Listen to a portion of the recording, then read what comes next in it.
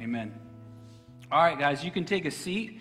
We're in our series in the book of Genesis called New Beginnings, and the picture I want you to have is all of us together here, and those who are on our live stream together. We are spiritual pilgrims, and we are searching for the lost land of Eden, and it's something that's impossible to find.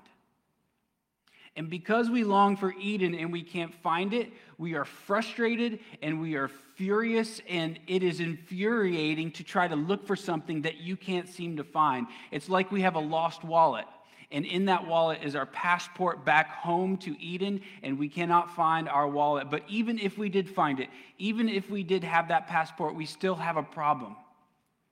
We still can't find our homeland. We still can't find our Eden that has been lost to us so long ago. Here's what our series is about. Here's what the book of Genesis is about. The book of Genesis is your map, your compass, and your passport back home. Did you hear that? The book of Genesis, your map, your compass, and your passport back home. So in this series, here's what we're doing. We're opening up the Bible like we're opening up a map. And we're seeing these characters in this book of Genesis, and we're watching them walk through the map to get back home. And what happens is this story of Genesis, we're swept up into it. And as we're swept up into this story of God rescuing his people, we see here that we're just like these characters who are longing to get back to Eden. We're opening up the map, and we see these characters. We join them, and we make together our way back home as spiritual pilgrims back to our homeland, Eden. That's what this book is all about. Puts us back on a road. And in this map that's taken us on this road, we meet a friend. There's something about him. And over time, we realize that it's actually God who's come to walk with us home. He's come for us because we didn't know the way. So today, we're going to look at this road. But here's what happens along the road. There are temptations and lies that try to get us to look for Eden while we are here, though Eden is not here. We try to make Eden here. We try to make the things of this world part of Eden, though they are not. And we go to them to give us what only Eden can. And what it is lies that we are falling for over and over and over again. And so these temptations, look at this. These temptations are like a glass of water that you drink down. Only what you find is in that last gulp, you are thirstier than when you started drinking at first, because you're going to the wrong thing to quench you. So every temptation in this world whispers the lie. Take me, and I'll give you Eden.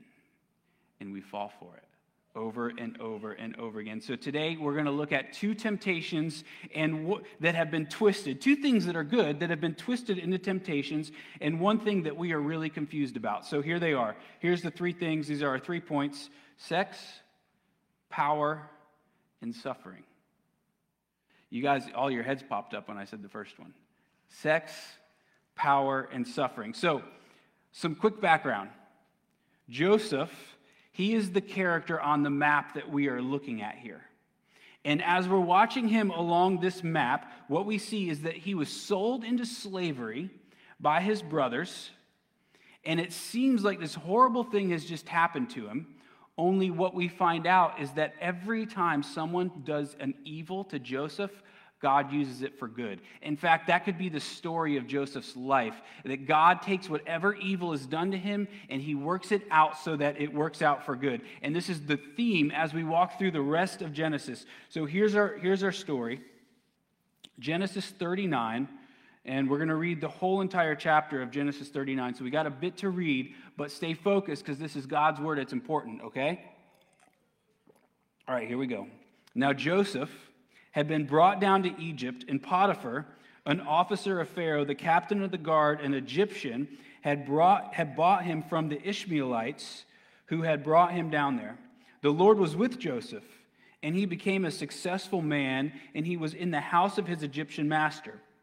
His master saw that the Lord was with him, and that the Lord caused all that he did to succeed in his hands. So Joseph found favor in his sight and attended to him. And he made him overseer of his house and put him in charge of all that he had. From the time that he had made him overseer in his house and over all that he had, the Lord blessed the Egyptian's house for Joseph's sake. The blessing of the Lord was on all that he had, in house and field. So he left all that he had in Joseph's charge, and because of him, he had no concern about anything but the food that he ate.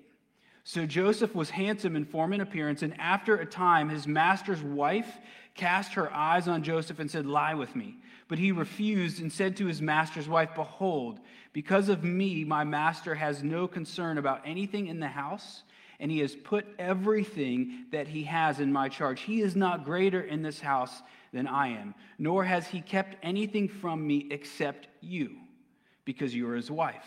How then can I do this great wickedness and sin against God?" And as she spoke to Joseph day after day, he would not listen to her, to lie beside her or to be with her. But one day, when he went into the house to do his work, and none of the men of the house were there in the house, she caught him by his garment, saying, "Lie with me."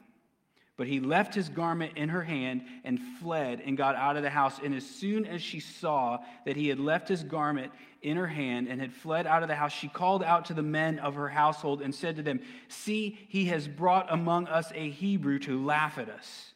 He came into me to lie with me, and I cried out with a loud voice. And as soon as he heard that I lifted up my voice and cried out, he left his garment beside me and fled and got out of the house." Then she laid up his garment by her until his master came home.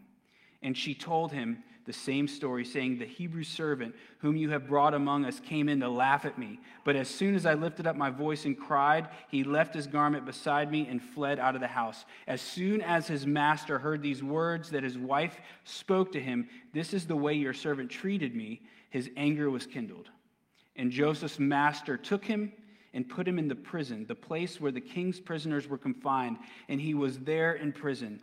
But the Lord was with Joseph and showed him steadfast love and gave him favor in the sight of the keeper of the prison. And the keeper of the prison put Joseph in charge of all the prisoners who were in the prison. Whatever was done there, he was the one who did it. The keeper of the prison paid no attention to anything that was in Joseph's charge, because the Lord was with him and did whatever he did. And whatever he did, the Lord made it succeed. All right, so our 3 points. First, sex. So Freud, the so-called sex expert, says spiritual longings, this is fascinating, that he says the spiritual longings are just simply frustrated sexual desires. The Bible's saying the exact opposite. So he says the reason that you're searching for God is because you're frustrated sexually. And what the Bible is saying is that the reason that you have these frustrated sexual desires is actually just because you have a spiritual longing that has yet to be met. G.K. Chesterton says it perfectly. He says, "The man that knocks on the door of a brothel is simply searching for God." So, you aren't in Eden. You're not there. And because of it, you try to find the things of Eden through sex. So, you long for Eden. You want the ecstasy of Eden, the intimacy of Eden, the embrace of Eden, the pleasures of Eden, this desire to feel loved and accepted and cherished and to give that to others. You long for that, and that's what's in Eden. But you aren't in Eden now. And because of that, people will often try to use sex to get what they really long for that's in Eden. But the problem with that is as soon as we start doing that, as soon as we chase after Eden through sex, we lose Eden. In other words, sex is meant to be a glimmer of Eden, but you only get those glimmers of Eden when you use sex the way that it was meant to be used. A lot of times, people will think the Bible has this low view of sex, but actually it has a tremendously high view of sex. In the Bible, It's not a casual thing at all. But one of the most vulnerable things that you can do with someone, and is meant to be experienced with someone that has promised their life to you and no one else. It's not something that you try out first to see if you're willing to make the promise, but you make the promise first and then enjoy it the way it was meant to be enjoyed. So you say to the person, this person now that you have promised yourself to forever, you say, there's plenty of fish in the sea, but I've taken my line out of the water, and I'm yours and yours alone. But Freud is saying, hey, let's say you go out in the boat in the middle of the night with your spouse, and you look up into the sky, and you see the moon, and you see the stars, and you think of God. What Freud is saying is that as soon as you think of God, here's what's going on. You have a frustrated sexual desire. And so you need to go and experiment. You need to figure out a way to quench these sexual desires, but stop trying it with spiritual things. So it sounds strange to us, but this is actually hinted to us in our culture. Whispering these lies that, hey, if you're not happy, just go experiment in your marriage. Just try some things out. And then what ends up happening is people are left with a broken heart, distrust, shame, hurt. And then what happens is you say, well, I've got to keep going with this because if Freud is right, so it leaves a greater trail of destruction behind you. And that's exactly what Potiphar's wife seems to be doing. So Joseph isn't killed for doing what he's doing. Potiphar could have done that, but he doesn't. And here's what I think the reason is. Because Potiphar's wife has a history of this kind of thing. He knows her to be this kind of woman, so this has probably happened before, and we're meant to contrast Joseph with Potiphar's wife. In fact, we're also meant to contrast Joseph with Judah, who we saw last week. So, Joseph does see that doing this deed would be a sin against who? He primarily says it's not a sin against Potiphar, but it's a sin against God. Now, that's weird. David says the same thing. King David goes and he gets with Bathsheba, who's married to another man, and after this happens, he sends Bathsheba's husband into war so that he'll die, and he just does this horrible thing, and then he's convicted of his sin, and you know what he says? He says, God, against you and you alone have I sinned. So what's up with that?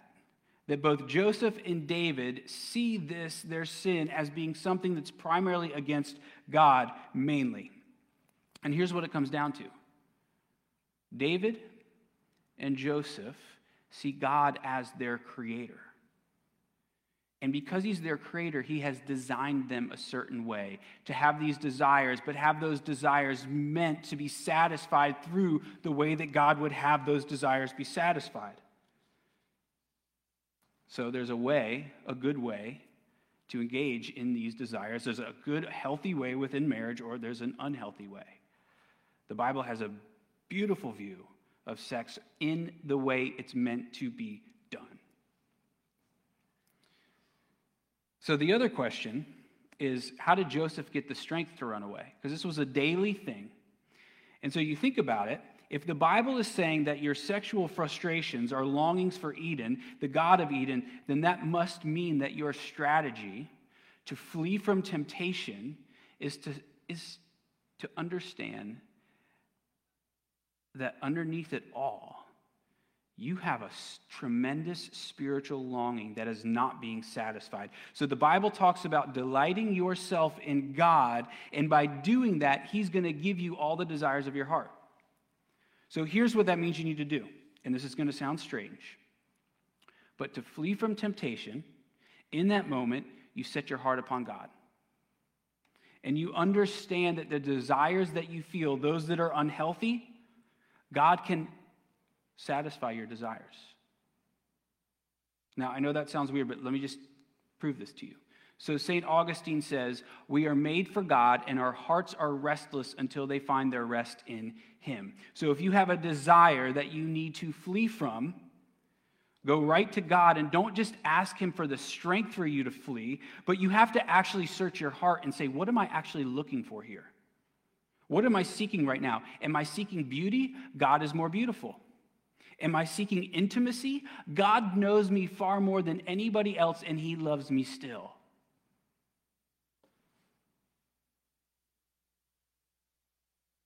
We need God.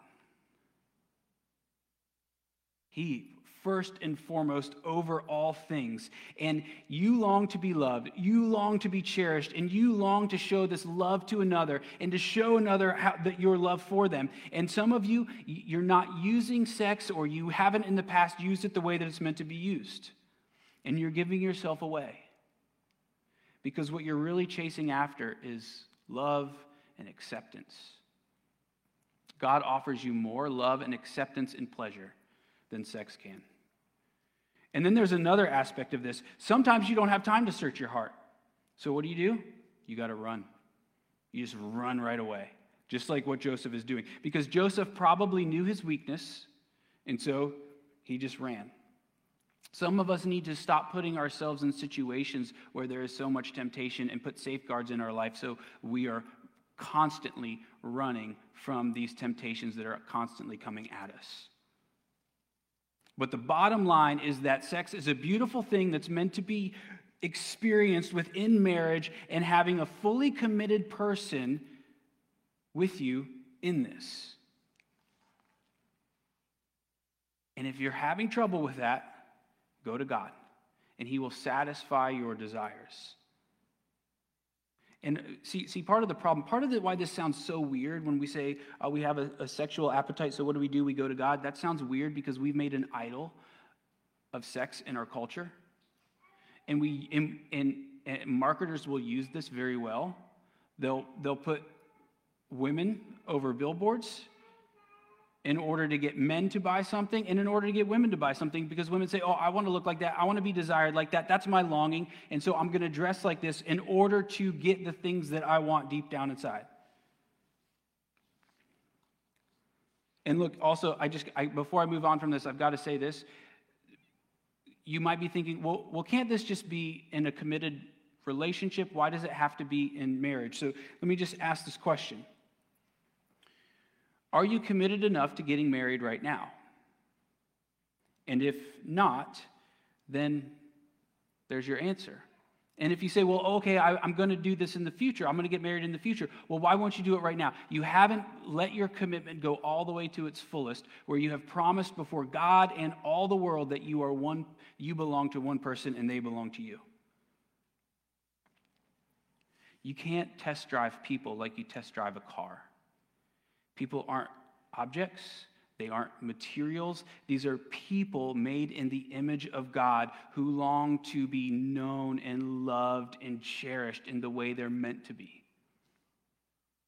Okay, moving on from the uncomfortableness that some of you might have felt. And this is our second point, power.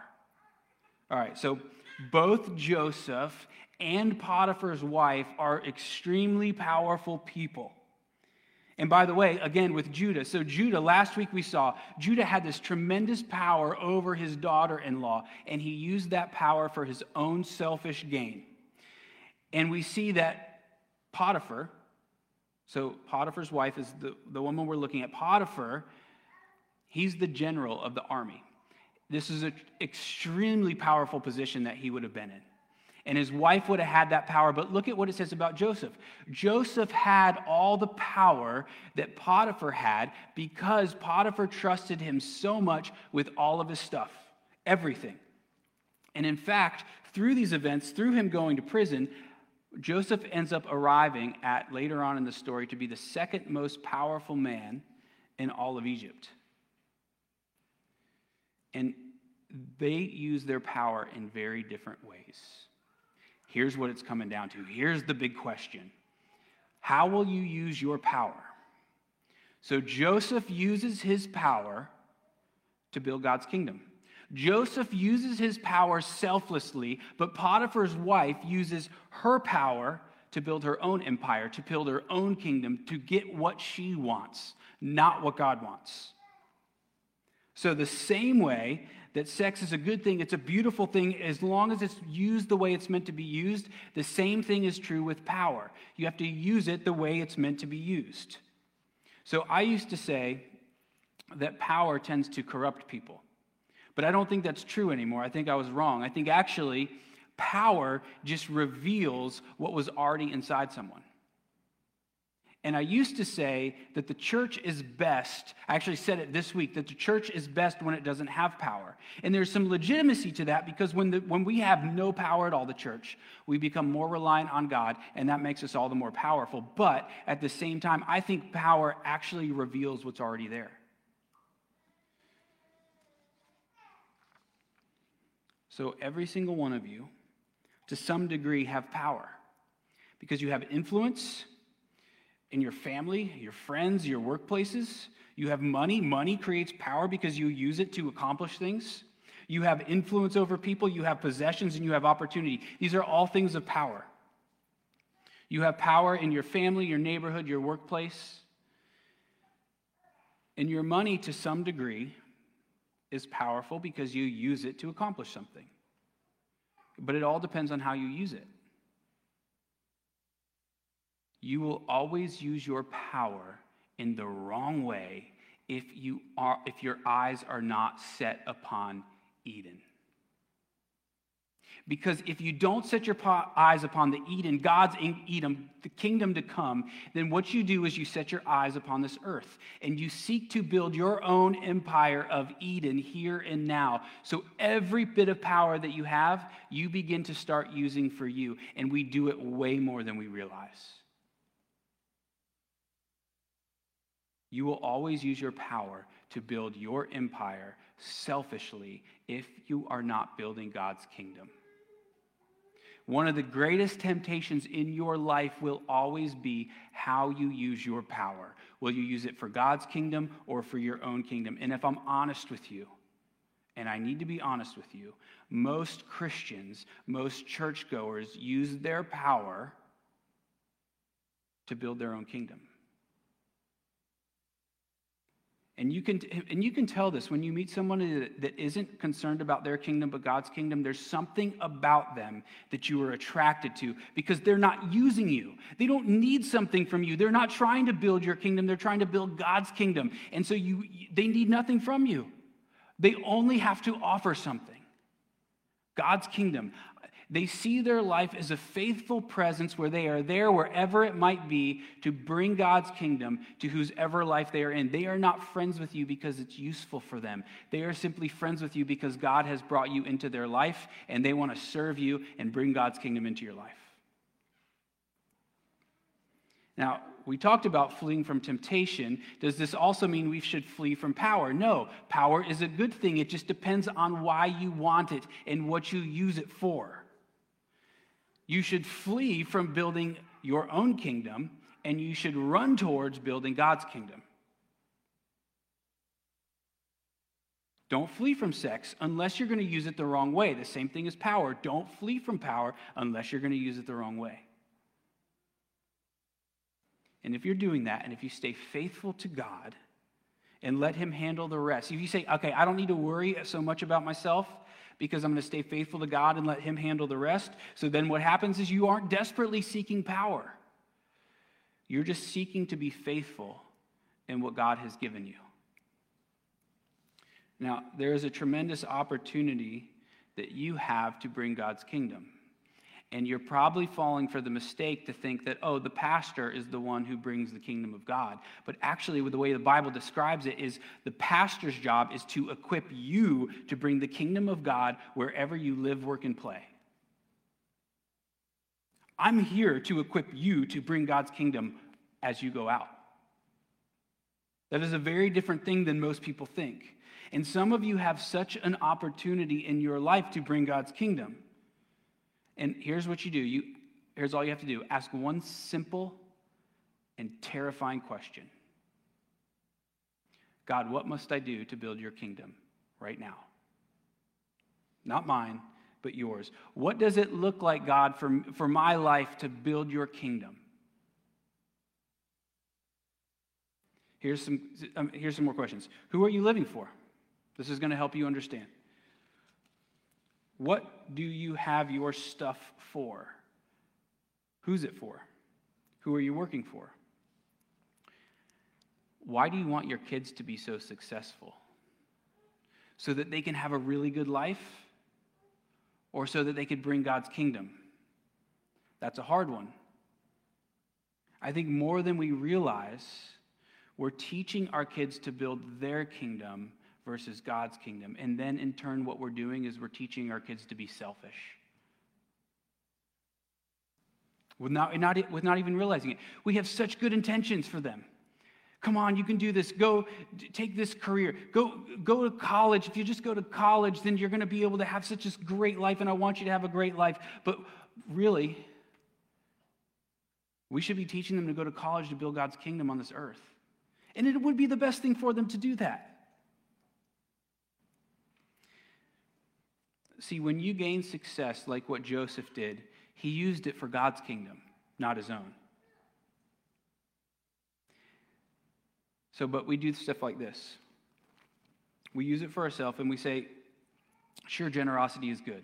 I need to be generous, but it's not time yet. I've got to get some more money. I got to take care of everything for myself. I got to make sure that my family's all good.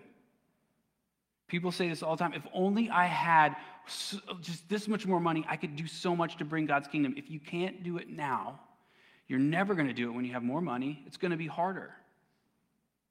Some of you have tons of influence, or you could have tons of influence, or the world says, hey, take your influence and get more. One day you could cash in and help do some great stuff, but first, get as much influence as you can before you do that. But God's kingdom is saying, no, start now with whatever influence you have. See, good intentions are always seeming to be for the future. And there's always a reason to hold off building God's kingdom in the future, because there's always going to be tomorrow that says, yeah, but what else? But you also need this. So the thinking goes like this. Okay, first, I'm going to get my feet on solid ground. And then I'm going to get a good house and a good car. And I'm going to create like a good life for my family. And then I'm going to save up for retirement. And then what you find out eventually is it was all for you. And you always had intentions for tomorrow being the day that you would build God's kingdom. And look, I'm not trying to make you feel guilty here. This is just God's word. It so desperately wants you to build his kingdom. It's for your sake, but it's not for your sake. It's for your good, but you're not doing it for your good. But by doing it not for your good, but for the good of God's kingdom, it brings good into your heart and out into your life. Joseph uses his success to bring God's kingdom immediately. And to become, now look at this.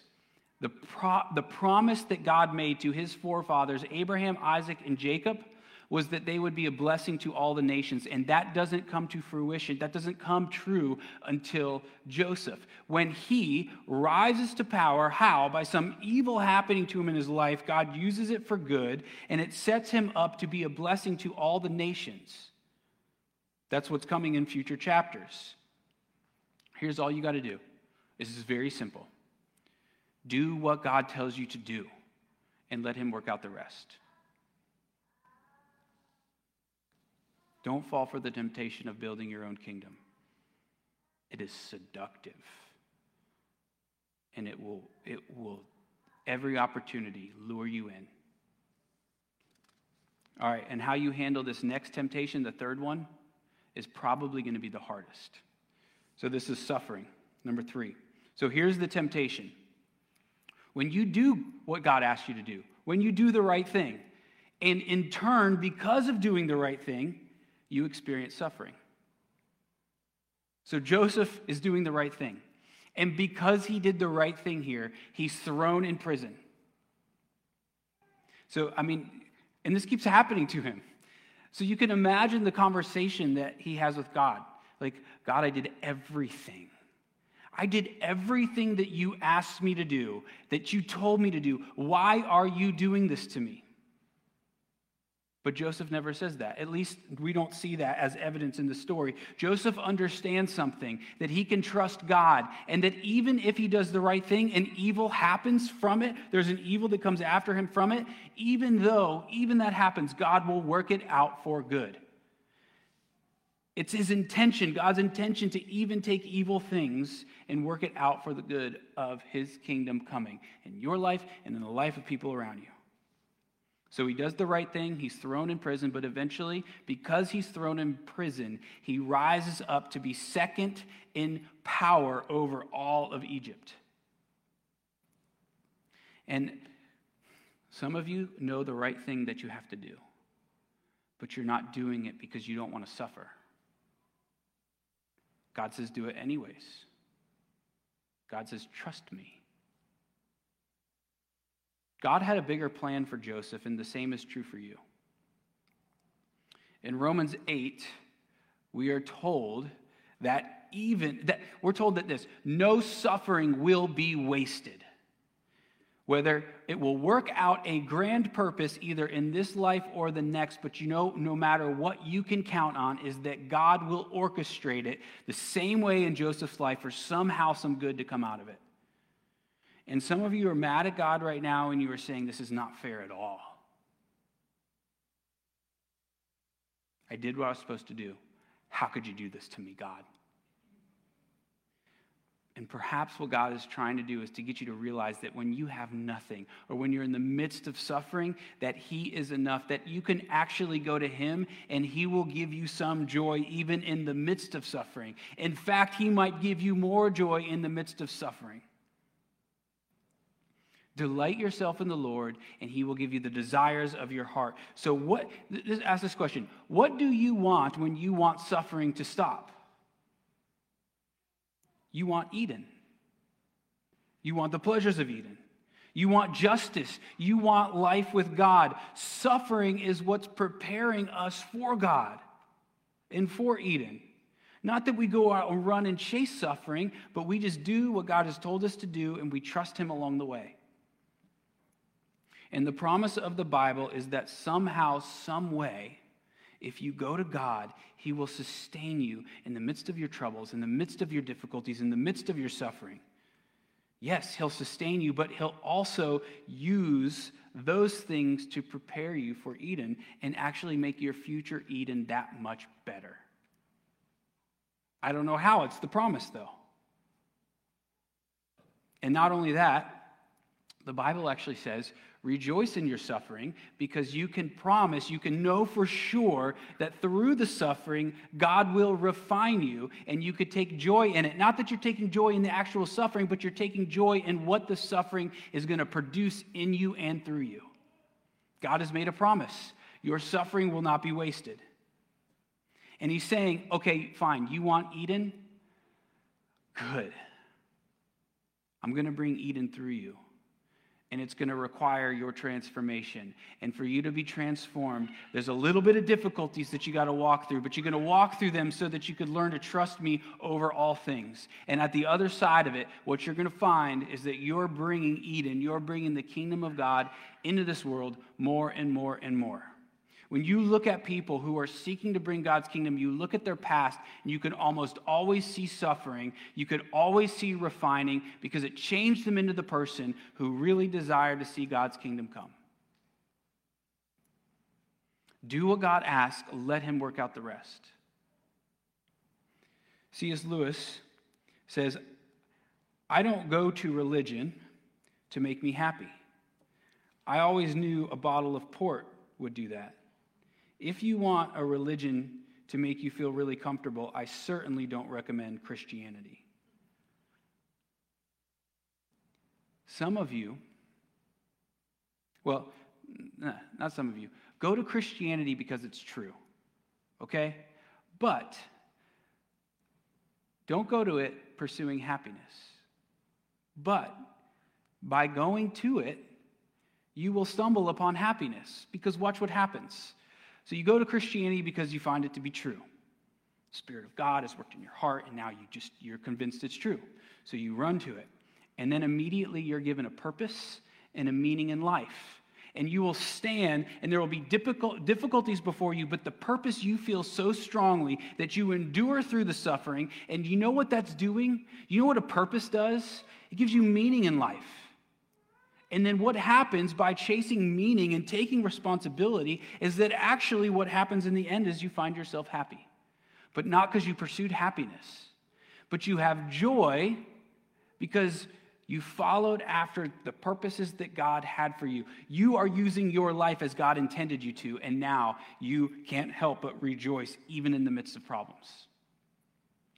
Because you're doing what you were meant to do all along. Go to Christianity because it's true. Now listen to this. 1 Peter 2, 19 through 25. So Peter is writing to a church, and this church has been suffering for doing the right thing, for being faithful, and because of it they're suffering. And here's what he tells them. It's 6 verses.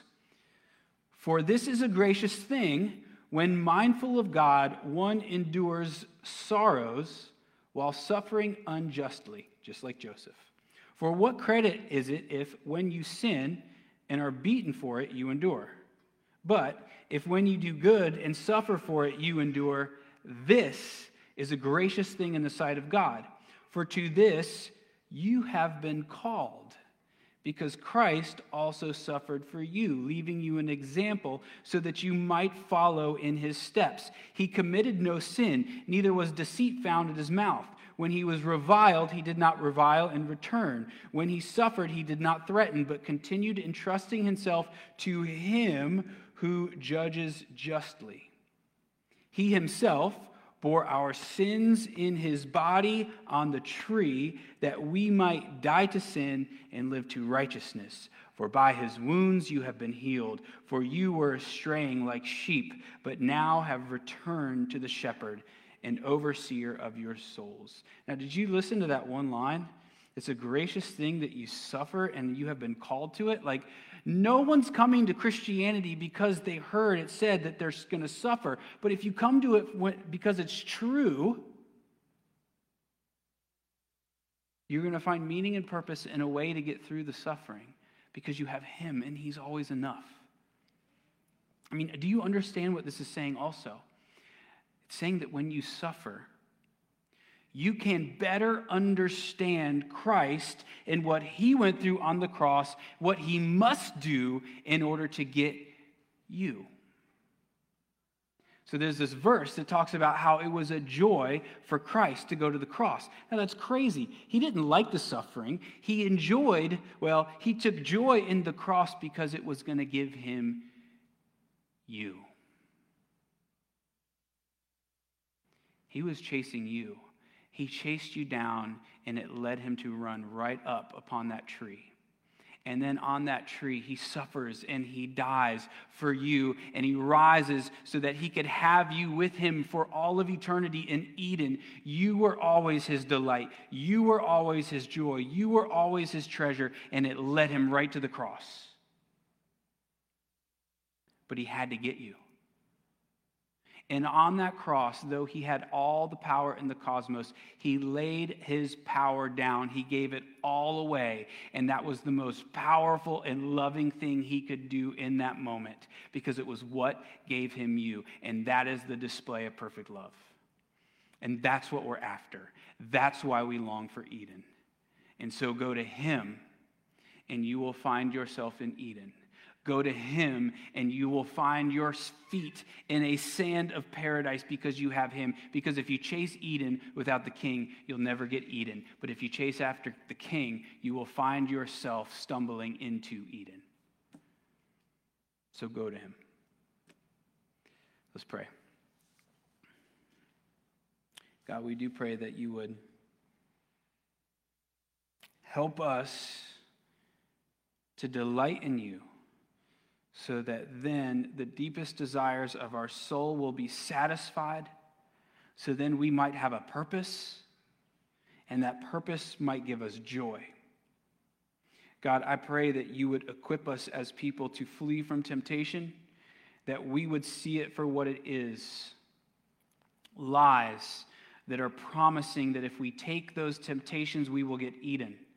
God, help us to not fall for the lies anymore. Help us to not fall for the trickery, and help us to keep our eyes fixed on you, the truth, the one who, as we are swept up by you into the story of you rescuing us, that we find ourselves in the place we've always longed to be, our home, Eden. God, take us in